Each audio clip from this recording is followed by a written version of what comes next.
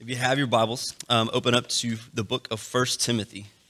We're not going to stay here the whole time. I have a few different passages to go through. So just to kind of explain the title for a minute, the Are We Complacent?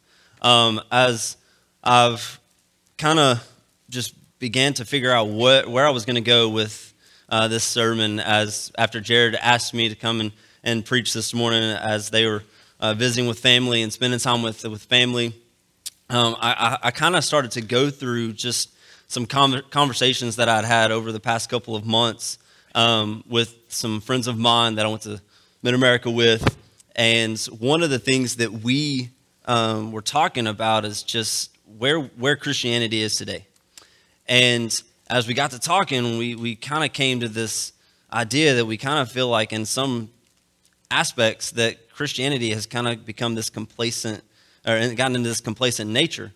And so before I jump into any of the meat of the sermon, I wanted to explain what complacency is, okay? According to Merriam-Webster, complacency is self-satisfaction, especially when accompanied by unawareness of actual dangers or deficiencies. Now, you might be thinking, well, how does that apply to us and our spiritual walk? Well, in a lot of ways, complacency in your spiritual walk comes when you get into this comfortable lifestyle and you feel like you're kind of untouchable. I explained in the first service, there's a lot of times when I was a teenager, when I was growing up, I felt like I was untouchable. Yeah, I think most teenagers kind of feel like that sometimes. It's like they're untouchable. But when you get to this point where you're unaware of what's going on, the dangers around you, what's going on around you in the world, you get into this realm of complacency where you just feel like it's just comfortable. You don't need to do anything about the dangers around you. And so there's an old fable, the tortoise and the hare. I'm sure many of you have heard it before. In the story, it's very well known. Everybody knows that it starts out and this tortoise and hare start a race, right? And of course, the hare is a lot faster than the tortoise, so the hare just kind of takes off, right? And gets so far ahead, but doesn't cross the finish line. The hare kind of stops and just relaxes because he feels like there's no real danger to him losing this race. So he gets comfortable, takes a nap. I'm sure if you could apply it to today's world, he's probably on his phone, scrolling through social media, all that stuff. He's just chilling, right? And so over time, though, the tortoise, slow and steady, right, gradually makes up some ground to the point where the tortoise gets ready to cross the finish line, and before the hare can actually realize what's taking place and the danger of him about to lose the race, what happens? The tortoise beats him, wins the race. So this story, this fable, is actually a really good picture of what it means to be complacent. Now, in some aspects, it's not necessarily, the same kind of complacency that we're talking about in the spiritual aspect, but in a sense, this is kind of where I'm going with this sermon. So there's many ways as Christians that we become complacent. A lot of it is linked to just the comfortable lifestyle that we have. Just the self-satisfaction and instant gratification can become too much of a normal idea if we forget who is really in charge. And if we forget who is really in charge, then we get into this little bubble, this comfortable bubble, where we feel like nothing's wrong. Nothing's gonna happen, we're fine, we're good, and we just kind of go from there. But there's so many dangers around us, and when we're talking about spiritual dangers, there's sins that can creep in. Complacency is one of those things that you can kind of go unnoticed if you allow it to. It can become this second nature thing, where if you become complacent, you don't actually see that you're being complacent. And so our text today, 1 Timothy chapter 6, we're going to look start in verse 17. 1 Timothy 6, starting in verse 17, it says, "Instruct those who are rich in this present world not to be conceited or to fix their hope on the uncertainty of riches, but on God who richly supplies us with all things to enjoy." Verse 18, "Instruct them to do good, to be rich in good works, to be generous and ready to share. And then in verse 19, storing up for themselves the treasure of a good foundation for the future, so that they may take hold of that which is life indeed. I love that passage, especially the very beginning of it in verse 17, where it just simply just says, instruct those who are rich in this present world not to be conceited or to fix their hope on the uncertainty of those riches. So in a lot of ways, based on just that one verse, a lot of what complacency stems from is just the riches, the possessions, the accolades, the things that we accomplish in this life. And so the first point here is value spiritual growth over worldly growth. And so Luke 9:24 and 25 tells us this: for whoever wishes to save his life will lose it. Whoever loses his life for my sake, he is the one who will save it. For what is a man profited if he gains the whole world and loses or forfeits himself? That verse is basically saying, if you gain all the money, all the possessions, all the accolades, the accomplishments, what is it actually worth if you lose yourself? And it goes back to what I said a second ago. What is all that worth if you lose sight of who's really in charge? Because if we lose sight of Christ, all that other stuff really doesn't matter. It's just empty stuff. The successes that we have in this life, though they might be great, and they might. You might have some really good accomplishments in this life. And I'm not knocking those in any way. But the successes in this life, even though they might be great, must come second to Jesus. Always.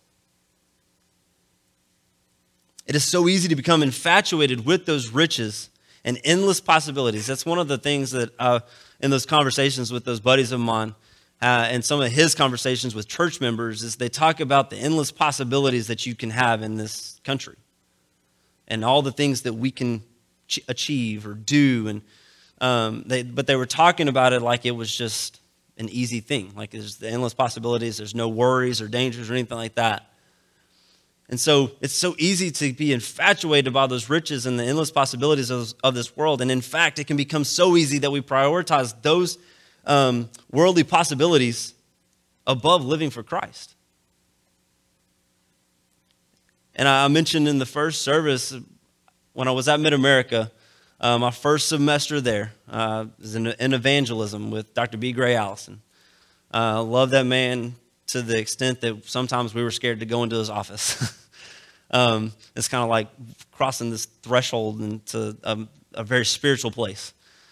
But it was because he just loved the students and he loved to just talk to students. But one of the things that he told us in that class within the first couple of weeks is that he kind of set some priorities for us. He said, yes, your relationship with God and with Christ comes first, and then it's your family. He was directing a lot of this towards those that had wives that were married. And he said, in life, you're going to have lots of possibilities in ministry. You're going to have lots of opportunities to do things in ministry. But he's like, but if your wife needs something or someone in your family needs something, then you drop everything in ministry and you go and take care of whatever that is. And it's always stuck with me that was something that he told us or taught us in an evangelism class. And it's simply because he was trying to explain to us that it's God and then your family and then everything else. And so just the idea that if we allow the successes of this world to come in and creep in and infiltrate who we are, and we allow those things to just take priority, then we're going to lose sight of Christ. The desire for earthly riches can often blind us. I don't know if you've ever watched a horse race. I don't know if anybody's into watching horse races or anything like that. But if you've ever watched a horse race, you notice that horses, a lot of times in those races, they have those blinders. So basically they see whatever's right in front of them so that they're not worrying or being scared or anything like that from the other horses around them. In this Christian life, a lot of times we can put those blinders on our faces and worry about what's just in front of us, and we don't ever see what's actually around us. And so complacency in this form a lot of times goes unnoticed. We just kind of focus on one thing and one thing only, not really having a care or worry about what's actually going on around us. And so a lot of times when we have those blinders on, we actually lose sight, and we are not able to see where we're lacking spiritually. The second thing is this. So the first thing was to value spiritual growth over worldly growth. The second thing is this: know God's word on a deeper level.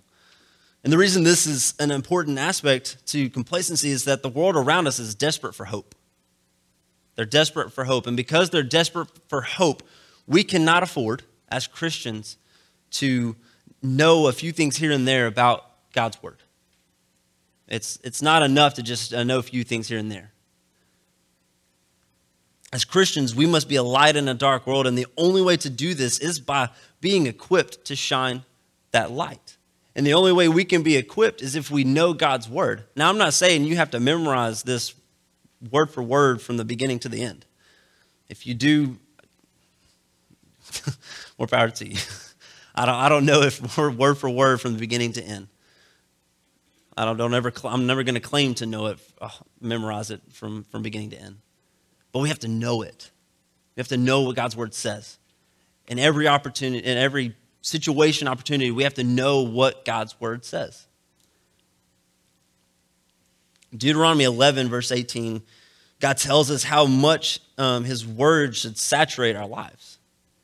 In verse 18, it says this: "You shall therefore impress these words of mine on your heart and on your soul, and you shall bind them as a sign on your hand, and they shall be as frontals on your forehead." He tells us to impress them on our heart and on our soul. That means we have to know it. We have to know what it says.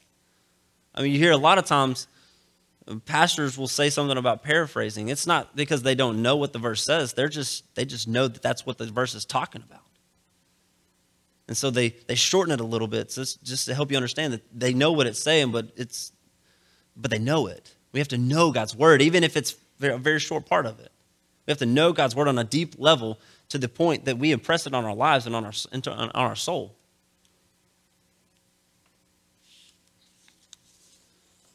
So it is not enough to just be familiar. I know a lot of people will say, yeah, I know what God's word says.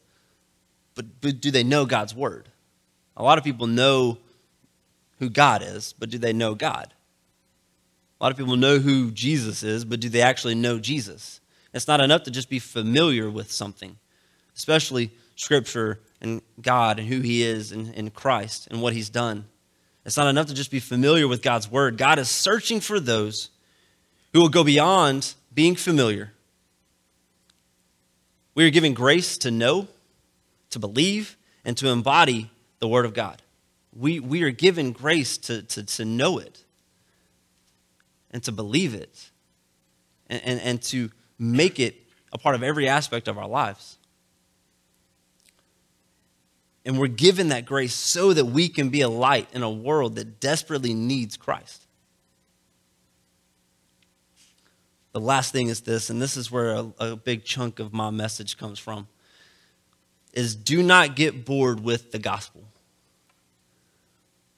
Pastor Michael and I were at a missions training about a month ago or so, a little over a month ago. And the training as a whole was really good. It was very profitable for us, and we took a lot away from it. And one of the things that I took away was a question that was asked us. And the question was, are we bored of the gospel?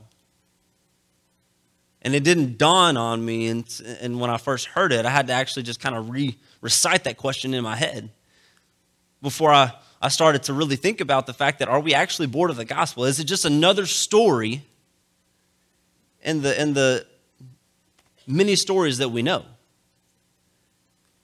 Has the gospel become just another story within Christianity? And in some cases, yes, it has become just another story. And in some ways, the gospel has seemed to lose some of its pizzazz, so to speak. I've had a couple of conversations through just interactions out and about, and I've been texting a few men who, for lack of a better word, they don't know God. They don't know who Jesus is. One of those men has been asking lots of questions. And one of the things that when I first started talking to him, I asked him if he knew what the gospel was. And he's like, yeah, I know what the gospel is, but I don't want anything to do with it. And it's because in his explanation to me, he explained that it was this super crazy idea was what the gospel was. And so basically in the conversation was like, the gospel is not complicated. It's incredibly simple. And so it started to make me ask the question, well, what is the gospel exactly? If people are getting this watered down gospel that's super complicated, then what is the gospel? I'm one of those that loves some Christian rap. It's something that I've always loved listening to. A man by the name of Jason Emmanuel Petty, aka Propaganda. That's his rapper name, or he's also a spoken word artist. And what a spoken word artist does is he takes verses or passages of scripture and actually raps them. Like that's what he does. He talks about them. And one of the things that he actually did a spoken word art for was the word gospel. And he turned it into an acronym. Okay? And so follow along with me here, because this might be one of the most simple ways that I've ever seen the gospel portrayed. And this isn't all of it. It's not word for word or anything like that. I've shortened a little bit of it. But the first letter in the gospel, in the word gospel, is G. And that stands for God. Okay? So the maker and giver of life, the one that gives us all that we could ever hope for or dream of. So God is the first letter. It's the first word in the acronym. And he's the maker and giver of life. He's the one that gives us everything that we have. The next letter is O, and that stands for our. And it is our sins that separate us from God. So we've got the G, we've got the O, and it's our sins that separate us from God. The next letter is S, and it stands for sin. Sin is the problem, right? Sin is the problem. It's a disease that I can promise you is far worse than any disease or virus found on this earth. It's a disease. And it's a disease that will literally choke the life out of you.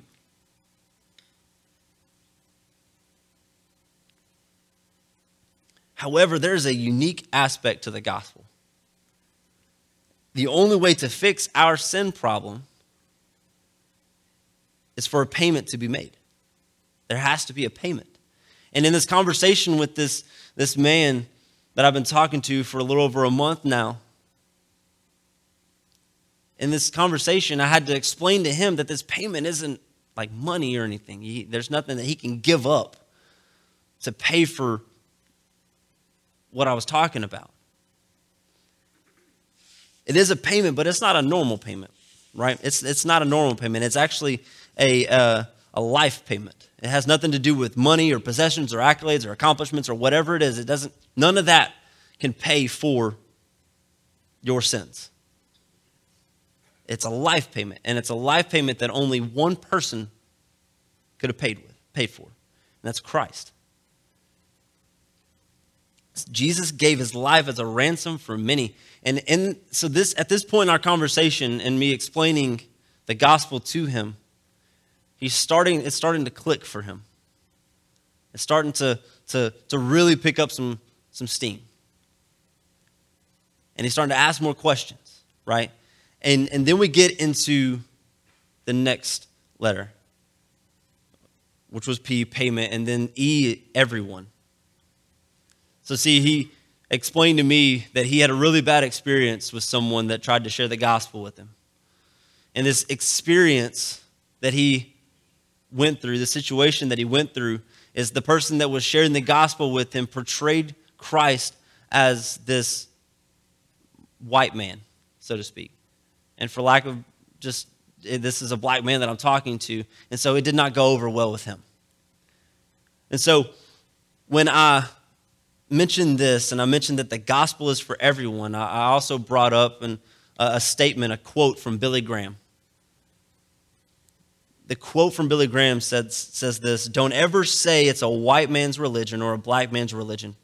It's a world religion, and he is for the world, or he belongs to the world." And so I had to explain to him that Billy Graham also said this after this quote, that Jesus is not from here. If anything, he's from over there in Israel. I was like, he was born in Bethlehem, which is not here that I know of. I don't think it's over here in America. It's over in Israel. And as I was explaining this to him, it really began to register in his mind that the gospel that I'm talking about is not the gospel that he's heard before. And it starts to click for him and starts to really begin to change directions for him. And then we get into the last part. The last letter is L in the word gospel, and it stands for life. The result of Jesus dying for us is life. Pretty simple, right? The result of Jesus dying for our sins is life. So he gave up his life so that we could have life. We don't deserve it. We didn't do anything to earn this life. We didn't do anything to earn the successes and the things that we have. It's because of Christ that we even are able to do the things that we do. God loved us so much that he gave us his son. John 3:16, "For God so loved the world that he gave his only begotten son, that whoever believes in him shall not perish, but have everlasting life." It's that simple. That's the gospel in a nutshell. So if you break down that acronym, it's God, our sins, paying everyone life. It's that simple. Yes, there's things that you can add to that and expound on. But for this specific conversation, I tried to make it as simple as possible just so he understood that the gospel is not complicated. It's a simple thing. And all you have to do is believe in it. And believe that Jesus did come and he did give up his life so that you could have it. You could have that life. So, we don't have time to be bored with the gospel. Why? Because there's a world around us that desperately needs the gospel. And because there's a world around us that desperately needs the gospel, boredom should never be tied to the word gospel. Shouldn't even be in the same sentence or in the same question. We have been commanded to share the gospel. Matthew 28:18-20. "Go therefore and make disciples of all nations, baptizing them in the name of the Father, the Son, and the Holy Spirit, teaching them to observe all that I have commanded you or taught you." And then what's the crazy thing is at the very end of that, he says, "I'm going to be with you." This one command means that there is no time to be bored with the gospel or complacent in this life. Don't allow the world to creep into your life. We are a part of this world, yes, but we're not of this world. I then eventually had to explain to him that when you believe in Christ, this is not your home. This is a temporary residential living space. And when you believe in Christ with all your heart and you confess him as your Lord and Savior, your home then becomes an eternal home. A home in which you get to be with Christ and be with God forever. Where you're not separated from him in a place called hell.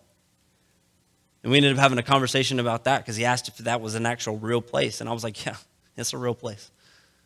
It's very real. Yes, there's fire and brimstone. Yes, people will be there if they don't believe in Christ. It wasn't an act to try to scare him or anything like that, but he just needed to know that it was real. And throughout this conversation with him, it eventually led to him asking me if he wanted to believe. He wanted to be a part of that. Unfortunately, he doesn't live here, though. He lives in another state. But I've been communicating with him, and he's involved in church now. He gave his life to Christ. He went and had a conversation with the pastor at the church that he had actually been attending, but he just wasn't a fan of what took place at church. Now he is. And so the only way for us to not be complacent in this life is to value our spiritual growth over worldly growth. Value the things that God is going to teach you over the things that you earn from a job or career. Know God's word on a deep level. Truly know it. I'm not saying you have to memorize every single verse within Scripture. There's 66 books and there's lots of verses to go through. But know God's word. Imprint it onto your heart. Know what it says. Even if you don't know it word for word. Just know it. Know what it says. And then obey the command given to us by Christ before he ascended to heaven to share the gospel. So we don't have time to be bored or to be complacent in this world, especially when we know how desperate this world is for something more. I shared a statistic that earlier in the first service that I don't know if anybody else has realized this, but the stat that I saw was that Christianity actually grew over 2021. There were more Christians, more people came to saving faith in 2021, percentage-wise, than in years past, which is kind of a crazy stat, knowing what's been going on in this world. We see it, though. We see what goes on and takes place. We see the craziness between, honestly, between church, between the political landscape of our country. We see the chaos that takes place, not just here, but all over the world.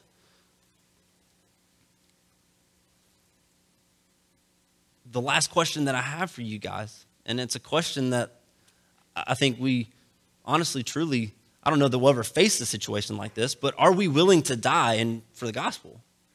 Are we willing to give up our life for the sake of Christ? You know, we see stories all the time of missionaries, their children dying because they're sharing the gospel, because they're taking God's word into places where it actually is illegal to take it. We see stories about it almost weekly, some monthly. We see them all the time.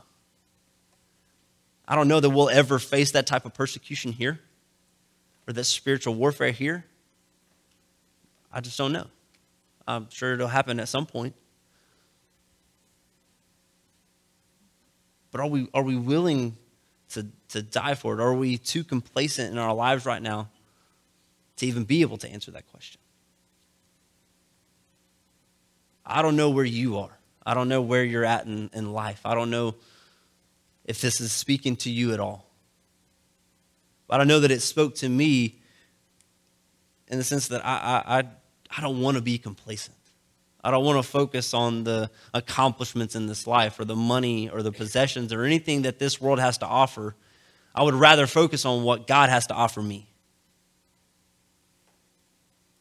And I pray and hope that that's you too. I pray and hope that you would much rather have God come into your life and give you everything that he wants you to have and value that over anything that this world has to offer you. So maybe you're here today and you are in that realm of complacency where you've just lost your way and things are just kind of coming in and you're blinded to actually what's going on. And you're so focused and fixated on worldly things. Maybe you just need to get right with God. Maybe you're here and I don't know, maybe the gospel has become just another story where you come here, you sit, you listen, and you go home. I've been there. I'm sure everybody else in this room has been there. Don't let it just be another story, because it's not. It's the greatest news that we could ever take to anybody. It's the greatest news that anybody's ever going to hear. Someone literally gave their life so that they could have life. It's the greatest thing you're ever going to hear. I don't think anybody else in here has ever given their life to save the world. At least not that I know of. But Jesus did. He gave his life so that we could have life, have it more abundantly, so that we could have eternal life. Spent living in perfect harmony with him forever. Maybe you're here and you don't know Christ at all. Maybe you're in the same boat as the man that I was talking about a second ago in the conversations that we had, and you don't know him. And maybe the gospel has become just this thing where you just don't want to hear it anymore because it might be too complicated. I can promise you this, it's not complicated. Jesus wants and desires a relationship with you. And that's it. He wants a relationship with you where he comes into your life and gives you everything that you could ever possibly dream of. Maybe you're here and you are a Christian, you are a believer, and maybe you just need to get right with God. Whatever it is today, don't leave this place without getting right with God, without talking to one of the pastors. Start this new year, not with a resolution, but with a spiritual challenge to take hold of what God has commanded us to do. And let's lead the charge to help build the kingdom of God. I would love nothing more than that to start right here at First Baptist, where we leave these walls, this building, because this is not the church. We're the church. As the church, let's leave this place and do what God has commanded us to do. I mean, it's literally all over the church. Love God, love people, live sent, share the gospel. It's all over the church. We need to model that to the world around us. We need to love God. We need to love people. We need to share the gospel, the 3 greatest commands that you're ever going to read in Scripture. It's not a complicated thing either. Love God with all that you can, with all that you have. Love people the way that Jesus loved people. I mean, Jesus sat with sinners and people that went against him all the time. But he loved them. And then he shared the gospel with people that rejected him nonstop. Just because the world rejects us doesn't mean that we stop. We keep going. We keep sharing. We keep going and keep sharing because we can't save people, but God can. All we're here to do is to share, to plant those seeds and allow God to come in and nurture those seeds. So whatever it is you need to deal with today, whatever that next step is for you, maybe you just need to pray. Maybe you just need to get right with God. Maybe you need to talk. We would love nothing more than to talk with you.